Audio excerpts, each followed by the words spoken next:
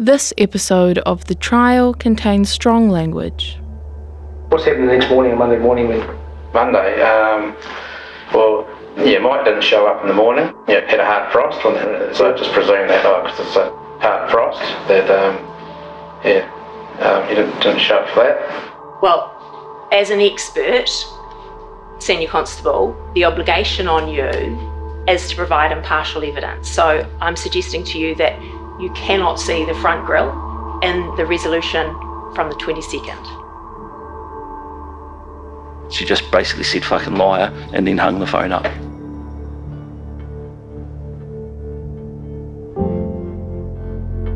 From Stuff, this is The Trial. I'm Michael Wright.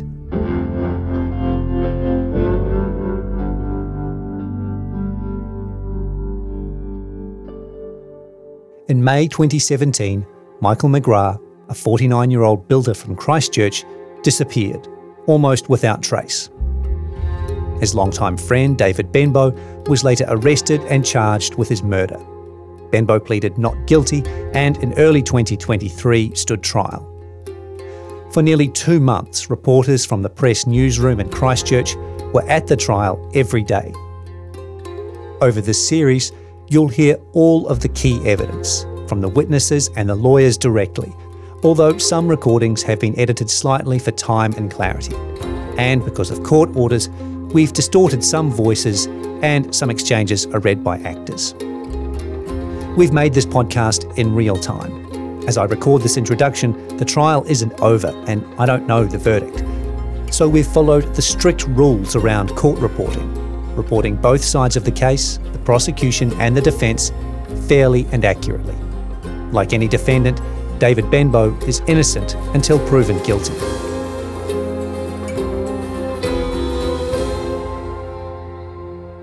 In the last episode, you heard about the alleged motive, the breakdown of David Benbow and Joanna Green's relationship, and the new relationship between Green and Michael McGrath, which, the Crown says, enraged Benbow, who plotted a murderous revenge. Over the coming episodes, we're going to delve into the most important pieces of evidence for and against that alleged murder, selected from the testimony of more than 130 witnesses. Much of that evidence surrounds what David Benbow did or did not do around the time of Michael McGrath's disappearance. As you'll hear in episode 4, detectives would take great interest in whether Benbow could account for his movements on the crucial Sunday, Monday and Tuesday. To refresh your memory, that's the 21st, 22nd and 23rd of May 2017, or the day before, the day of and the day after McGrath's disappearance. The first voice you heard in this episode was Benbow's. It was a little hard to make out, but he was being quizzed by a police detective about whether McGrath had arrived at his house on the Monday. Later in this episode, we'll hear the prosecution theory about why this did happen, and the defence explain why it thinks there's no definitive proof. But before that, we need to jump back in time and address a couple of important things from the previous week, the week before McGrath disappeared. The first is from Tuesday, May the 16th, so a full week before McGrath's disappearance is noted. You might recall from the last episode that Joanna Green told the court that after consulting a lawyer, she took her daughters and moved out of the family home she had shared with David Benbow. Green's voice here is distorted, in line with a court order. And on her advice, she said, get the children and leave. The day that Green packed up and left, she turned off the CCTV cameras on the property. Benbow had installed these about 5 years earlier to keep an eye on the boy racers who had been plaguing the neighbourhood with their fast and noisy cars. The cameras covered much of the property, but particularly the entrance. Some of the first police officers to visit Benbow after McGrath's disappearance noticed these cameras. When they asked Benbow about them, he said they weren't working anymore. A police digital forensics specialist named Brendan Sturgeon analysed this camera system and found it had been working up until that Tuesday, May the 16th. Here's Sturgeon at trial, responding to a question from prosecutor Claire Bosher. Can you tell us about what happened on that day with the system? So the last video created on the DVR system stopped recording at 08:31 on the 16th of May 2017. There was no operational event log generated at this time, so it's likely that the DVR system was switched off at the wall or unplugged from power. The next activity Sturgeon found on the system was on Wednesday, May the 24th. In other words, that's when the power was restored to the system. Wednesday the 24th is the day after Michael McGrath was reported missing, and 2 days after the Crown claims Benbow killed him. This week-long period where the CCTV system was switched off, the Crown claimed, was a deliberate act by Benbow. With no cameras working, he would be able to execute his murder plot without being recorded. The second important thing that happened in the week before McGrath disappeared, according to the Crown, took place on Wednesday, the 17th of May 2017. So that's the day after the power to the CCTV system was switched off. You might remember from our first episode that on this day, David Benbow showed up unannounced at Michael McGrath's home. It was the first time the two had seen each other in a few months. Certainly the first time they had spoken since Benbow and Joanna Green split, and Green and McGrath started seeing each other. That day, Benbow arrived at McGrath's house asking for a lift home because his car had broken down. The prosecution claimed this was a lie, that there was nothing wrong with Benbow's car. It was a ruse designed to enable Benbow to re-establish contact with McGrath.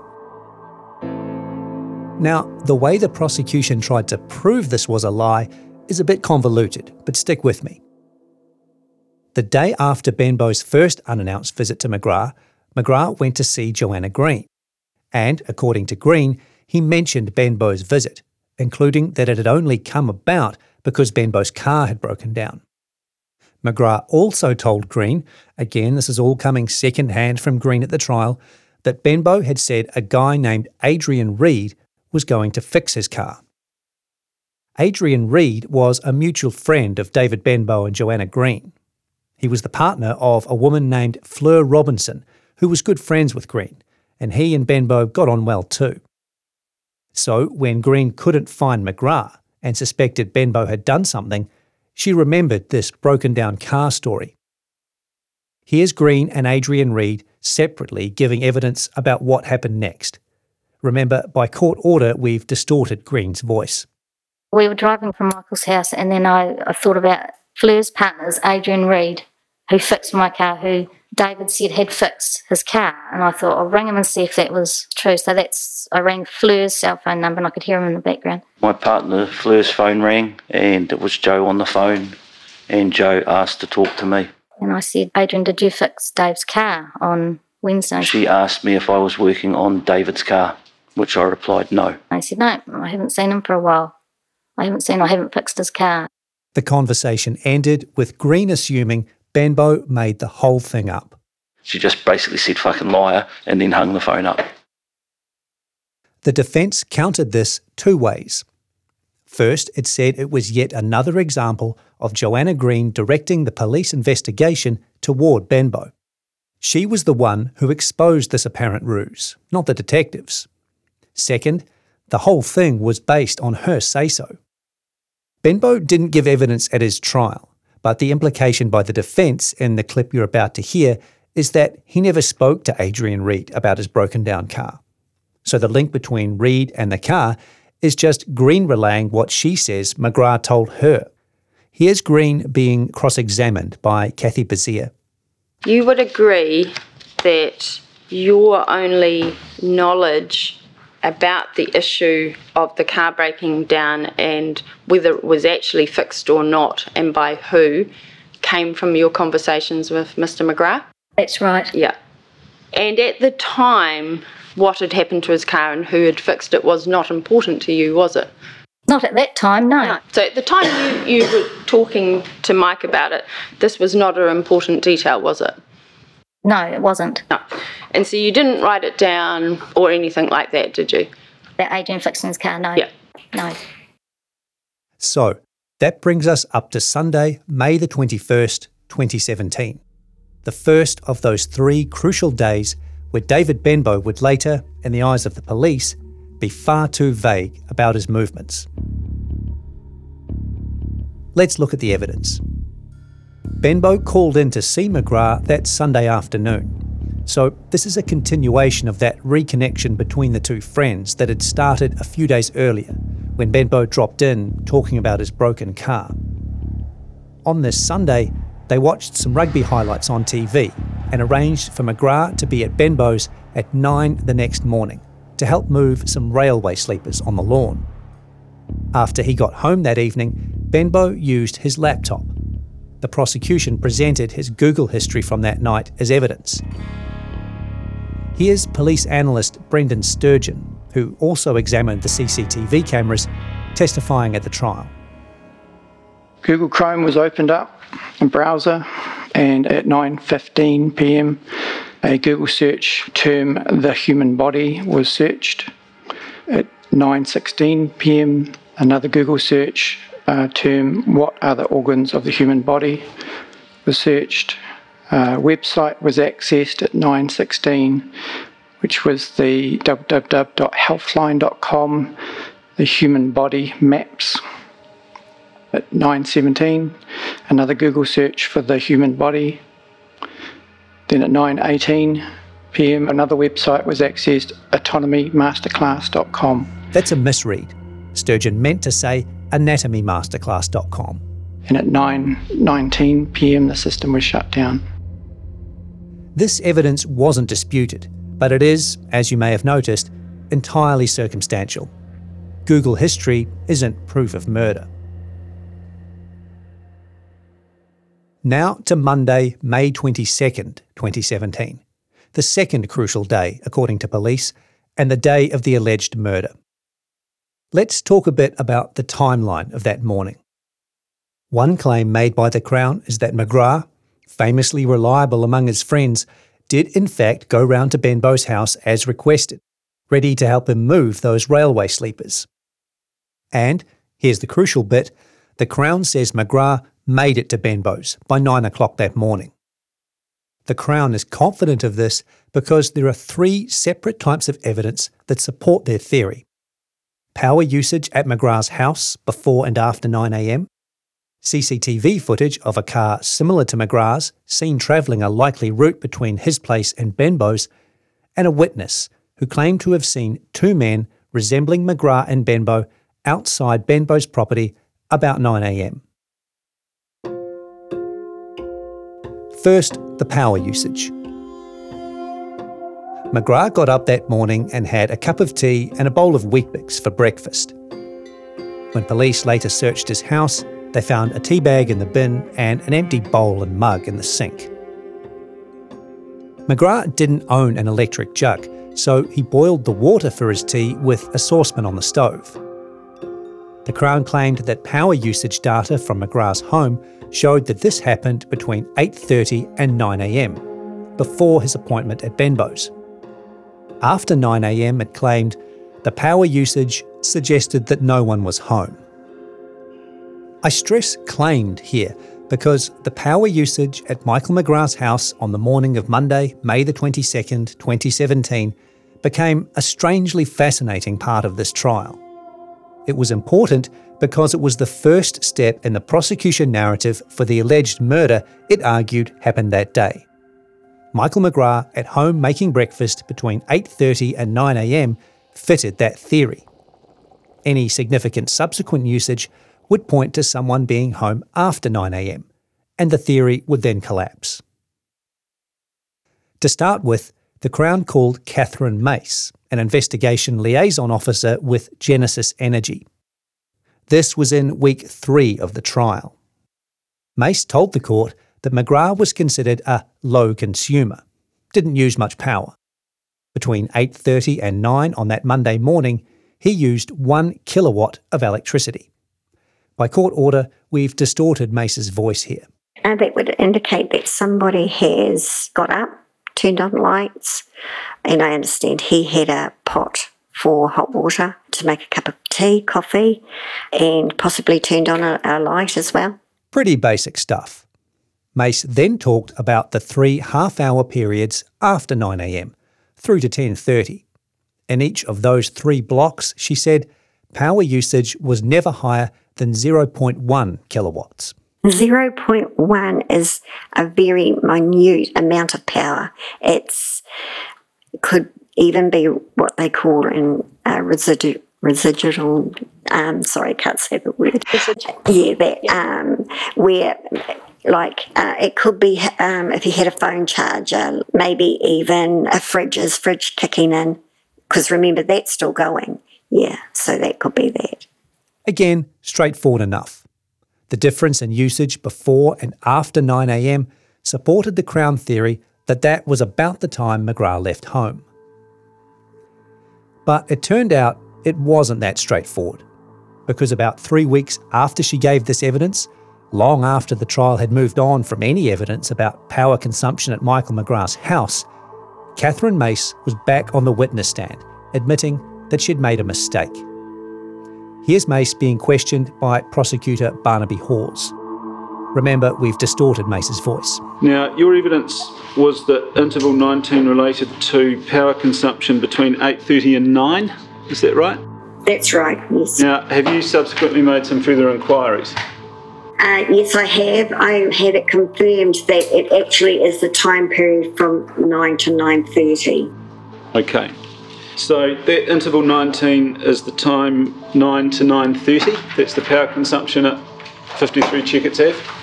That's correct. Mace is now saying that morning power spike at Michael McGrath's address, that half-hour period where a full kilowatt of energy was consumed, was actually between 9 and 9:30, not between 8:30 and 9. So the evidence did not support the Crown theory McGrath was home before 9 and away from home after 9, based on power usage. Mace told the court she'd sent emails to police apologising for her mistake. Defence lawyer Mark Corlett KC made a lot of this. Michael McGrath couldn't be at home after 9 and be at David Benbow's helping him move the railway sleepers. She was adamant when that proposition was put to her, no, I'm right about the time. Certainty from an expert.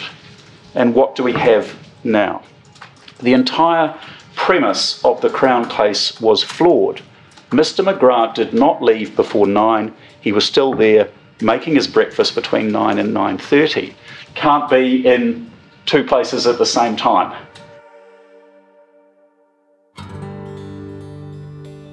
From this point, things got very complicated, but stay with me.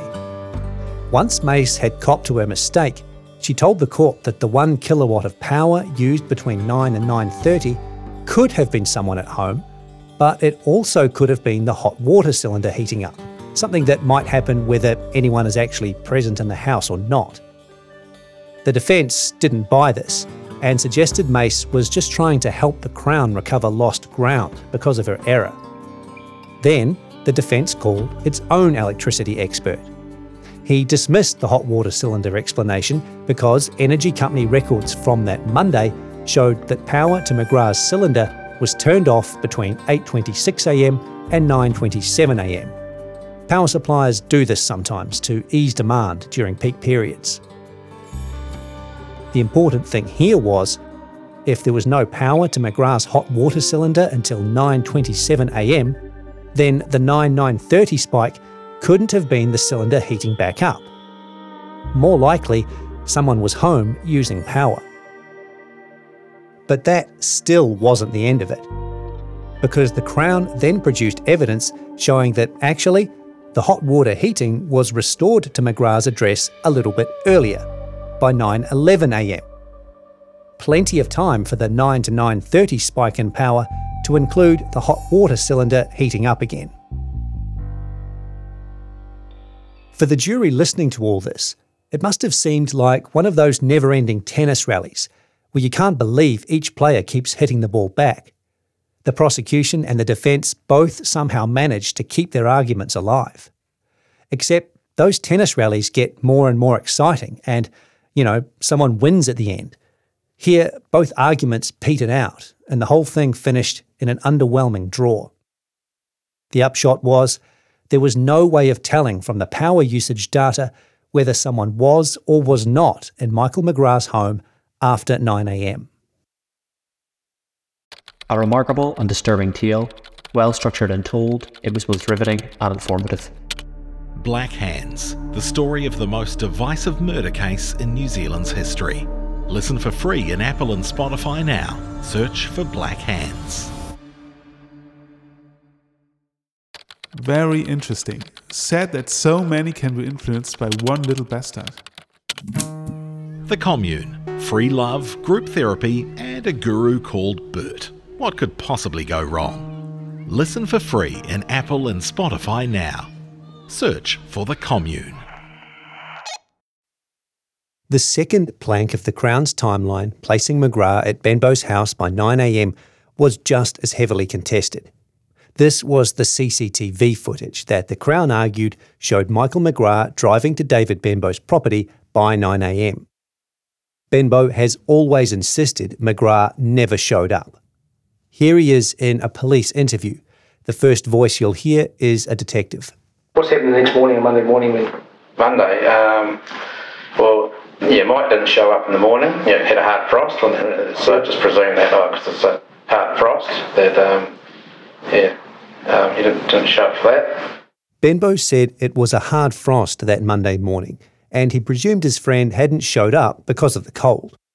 The Crown, of course, said Michael McGrath had shown up, and it based this on the CCTV footage of what appeared to be McGrath's old Subaru station wagon travelling the likely route between his house and Benbow's at about the right time.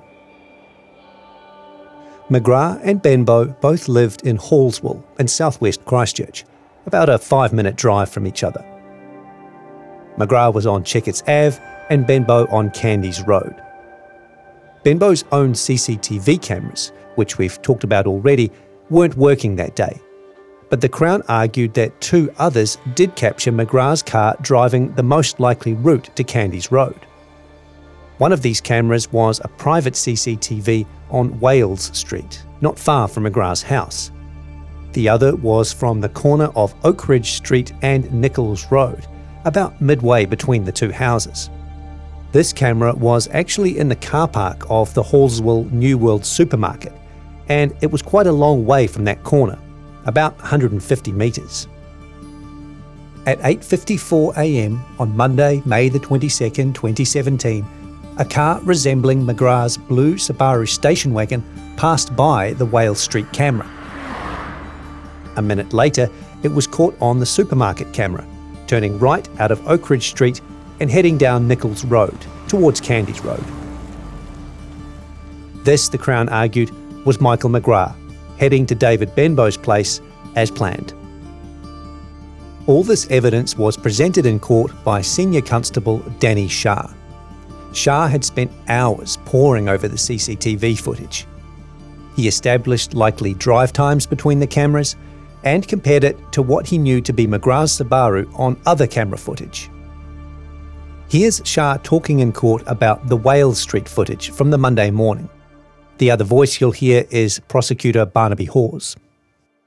I exhaustively reviewed the footage and believe that the vehicle in the footage has the same attributes and is consistent with a blue 1994 Subaru Legacy station wagon. In terms of its consistency with Mr. McGrath's vehicle? It had a distinctive front grille and headlights. It had roof rails. It had the non-standard 5-spoke mag wheels. It had the high-mounted rear spoiler, and it had a bonnet scoop. Also, the window glass was not tinted. Shah had put the same kind of effort into analysing the supermarket camera footage. At 8:55:07 a.m, a blue station wagon was captured on the New World Hallswell CCTV camera, turning right from Oakridge Street into Nichols Road and out of camera sight. I believe that this vehicle was a blue station wagon with attributes consistent with that of a blue 1994 Subaru station wagon. Now, you heard Senior Constable Shah qualifying his opinion there, but it's worth reiterating. this was not a definitive ID of McGrath's Subaru. There was no CSI-style video grab of a blurry number plate, miraculously enhanced to show that it matched McGrath's plate. This was a car that Shah and the Crown believed was consistent with what they knew McGrath's car looked like, and with those other video comparisons. The defence went hard on this. Its own expert, a former cop named David Horsburgh, said the footage was low quality, far away, and affected by sunstrike. The car in question even appeared to be, quote, dirty brown in colour, rather than blue. It was so poor, Horsburgh said, it wasn't enough to conclude that the car was consistent with McGrath's. The prosecution maintained that it was. Here's Shah and Defence Counsel Kirsten Gray having a difference of opinion about a car's front grille. Gray talks first. Well, as an expert, Senior Constable, the obligation on you is to provide impartial evidence. So I'm suggesting to you that you cannot see the front grille in the resolution from the 22nd. The resolution is not great. And you cannot see the front grille. I can see a front grille. You can see a front grille, but you can't see a front grille that is consistent with Mr. McGrath's, can you? I believe the shape of the grille is consistent with Mr. McGrath's car. You cannot see, in terms of resolution, a grille that is consistent with Mr. McGrath's, can you? I believe I can. This went on, but it really boiled down to this. Yes, there was a car in the CCTV footage on May the 22nd at about the right time to put McGrath at Benbow's place by 9 a.m. Yes, it was about the right colour and shape to be McGrath's Subaru Legacy and appeared to have some of the same characteristics. But there was no way to be certain that it was actually his car. The third plank in the Crown case putting McGrath at Benbow's property was an eyewitness. This witness was crucial because if he was right, then David Benbow was lying when he said McGrath never showed up. The witness was a Littleton port worker named Stephen Robinson. Robinson had finished an overnight shift at the port that morning, and his route home took him down Candies Road, past Benbow's property. Throughout the trial, Candies Road was described as semi-rural. Benbow's nearest neighbour lived several hundred metres away. There were tall, thick hedges lining the roadside either side of his front gate. And the paddock opposite his house was used to graze horses. So while it was considered part of Hallswell, driving down the road really did feel like you'd left town and were out in the country. Stephen Robinson left work at Littleton Port about 8:30 that Monday morning. Actually, that departure time of 8:30 will be heavily challenged, and we'll come back to it. But 8:30 will do for now. Here's what Robinson said he saw on Candies Road that day. You'll hear an actor reading for Robinson, and then one for prosecutor Barnaby Hawes. I was just travelling along Candies Road and I was slowing down for the junction. Basically, I saw two men talking on the roadside and there was a blue Subaru parked at the junction. So, can we just start with the two men? Yeah. Can you describe them? Well, one had a red t-shirt on, black sleeves showing through. I remember thinking at the time it must be a Kiwi thing to wear his t-shirt on the outside. And the other man, he had his back to me. He had a dark jumper on and yeah, he was a bigger, heavier built man. So, just focusing on the first male that you described, so you mentioned his clothing or his top clothing. What was he wearing on his bottom half? I think he was wearing jeans. Can you remember what colour? I think they were blue, I think so. It was just quick as I was driving past. But I most remember the top because his t-shirt was on the outside. Robinson went on to describe the second man as heavier set. He had greying hair and was wearing a dark-coloured woolen jersey. He was sure, he said, that the blue car he saw was a Subaru. He remembered it was parked at an awkward angle, and his son had once owned a similar car. Most of the dispute around Robinson's evidence focused on the timing. Did he see whatever it was he saw on May the 22nd at about 9 a.m? Robinson didn't come forward with his sighting until a couple of weeks after McGrath disappeared, and he didn't give a formal police statement until a few months after that. Even then, he was pretty loose on the details. That first statement put his sighting at about 12:30 p.m. on either the 21st, so that's the Sunday, or the 22nd. In a second statement, he refined his sighting to about 10 a.m. and definitely on Monday the 22nd. He'd looked at a Littleton Port logbook and saw that he finished a job about 9:30, which would have put him at Candies Road on his way home by 10.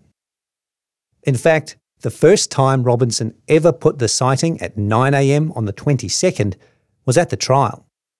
He'd come to settle on that time, he told the court, because he knew the sighting was on the last day of a 4-day shift, the 22nd, and he had looked at another port record for that day that showed a boat was secured at 8:31 a.m. That gave him time to finish up, get in his car, and be at Candies Road by 9.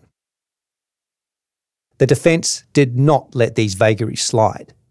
Here's a reproduced exchange between Defence Counsel Mark Corlett and Robinson. The actor for Corlett speaks first. You said in your evidence that you think you were at Candies around 9 a.m, correct? Yes. Do you agree with me that this is the first time that you have said that you would have been at Candies around 9 a.m? Yes. Because it's not something you told the police in your statement of 12 November, is it? Not according to my statement, no. And it's not something that you told the police on the 28th of December, is it? No. And it's not something that you told the police during your video interview with them?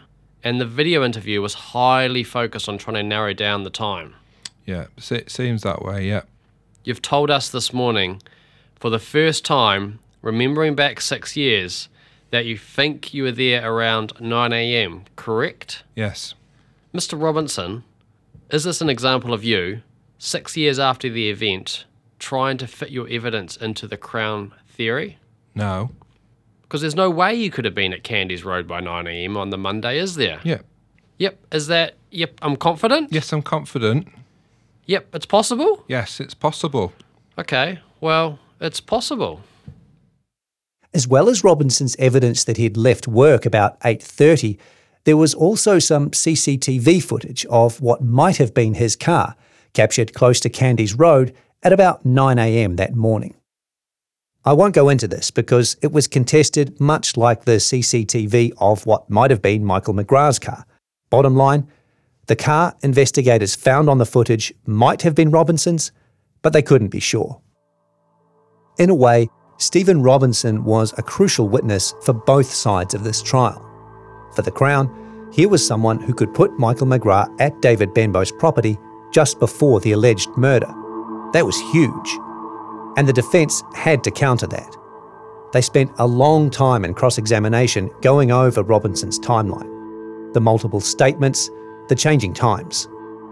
In court, Robinson was sure it was about 9 a.m. on the Monday, but this was never definitively proven.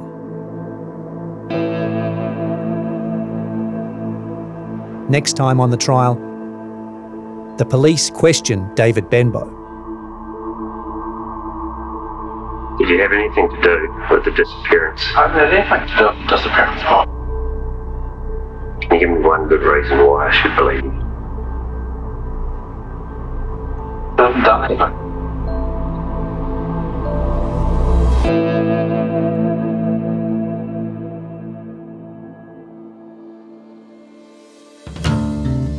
You've been listening to The Trial, a Stuff podcast. It was scripted and produced by me, Michael Wright, from the Press newspaper. Sound design, audio editing and mixing was by Connor Scott. Thanks to Kamala Heyman and Martin Van Benen. You can listen to the full series via Apple, Spotify or wherever you get your podcasts. Please follow the show and leave a review. It helps other people find it. For more great true crime listening, go to stuff.co.nz/podcasts.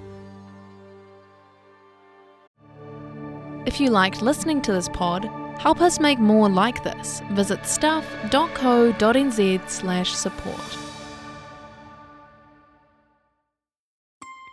An airliner takes off from Auckland Airport on a sightseeing trip to Antarctica. A few hours later, all 257 people on board are dead. White silence. Listen for free in Apple and Spotify now. Search for White Silence.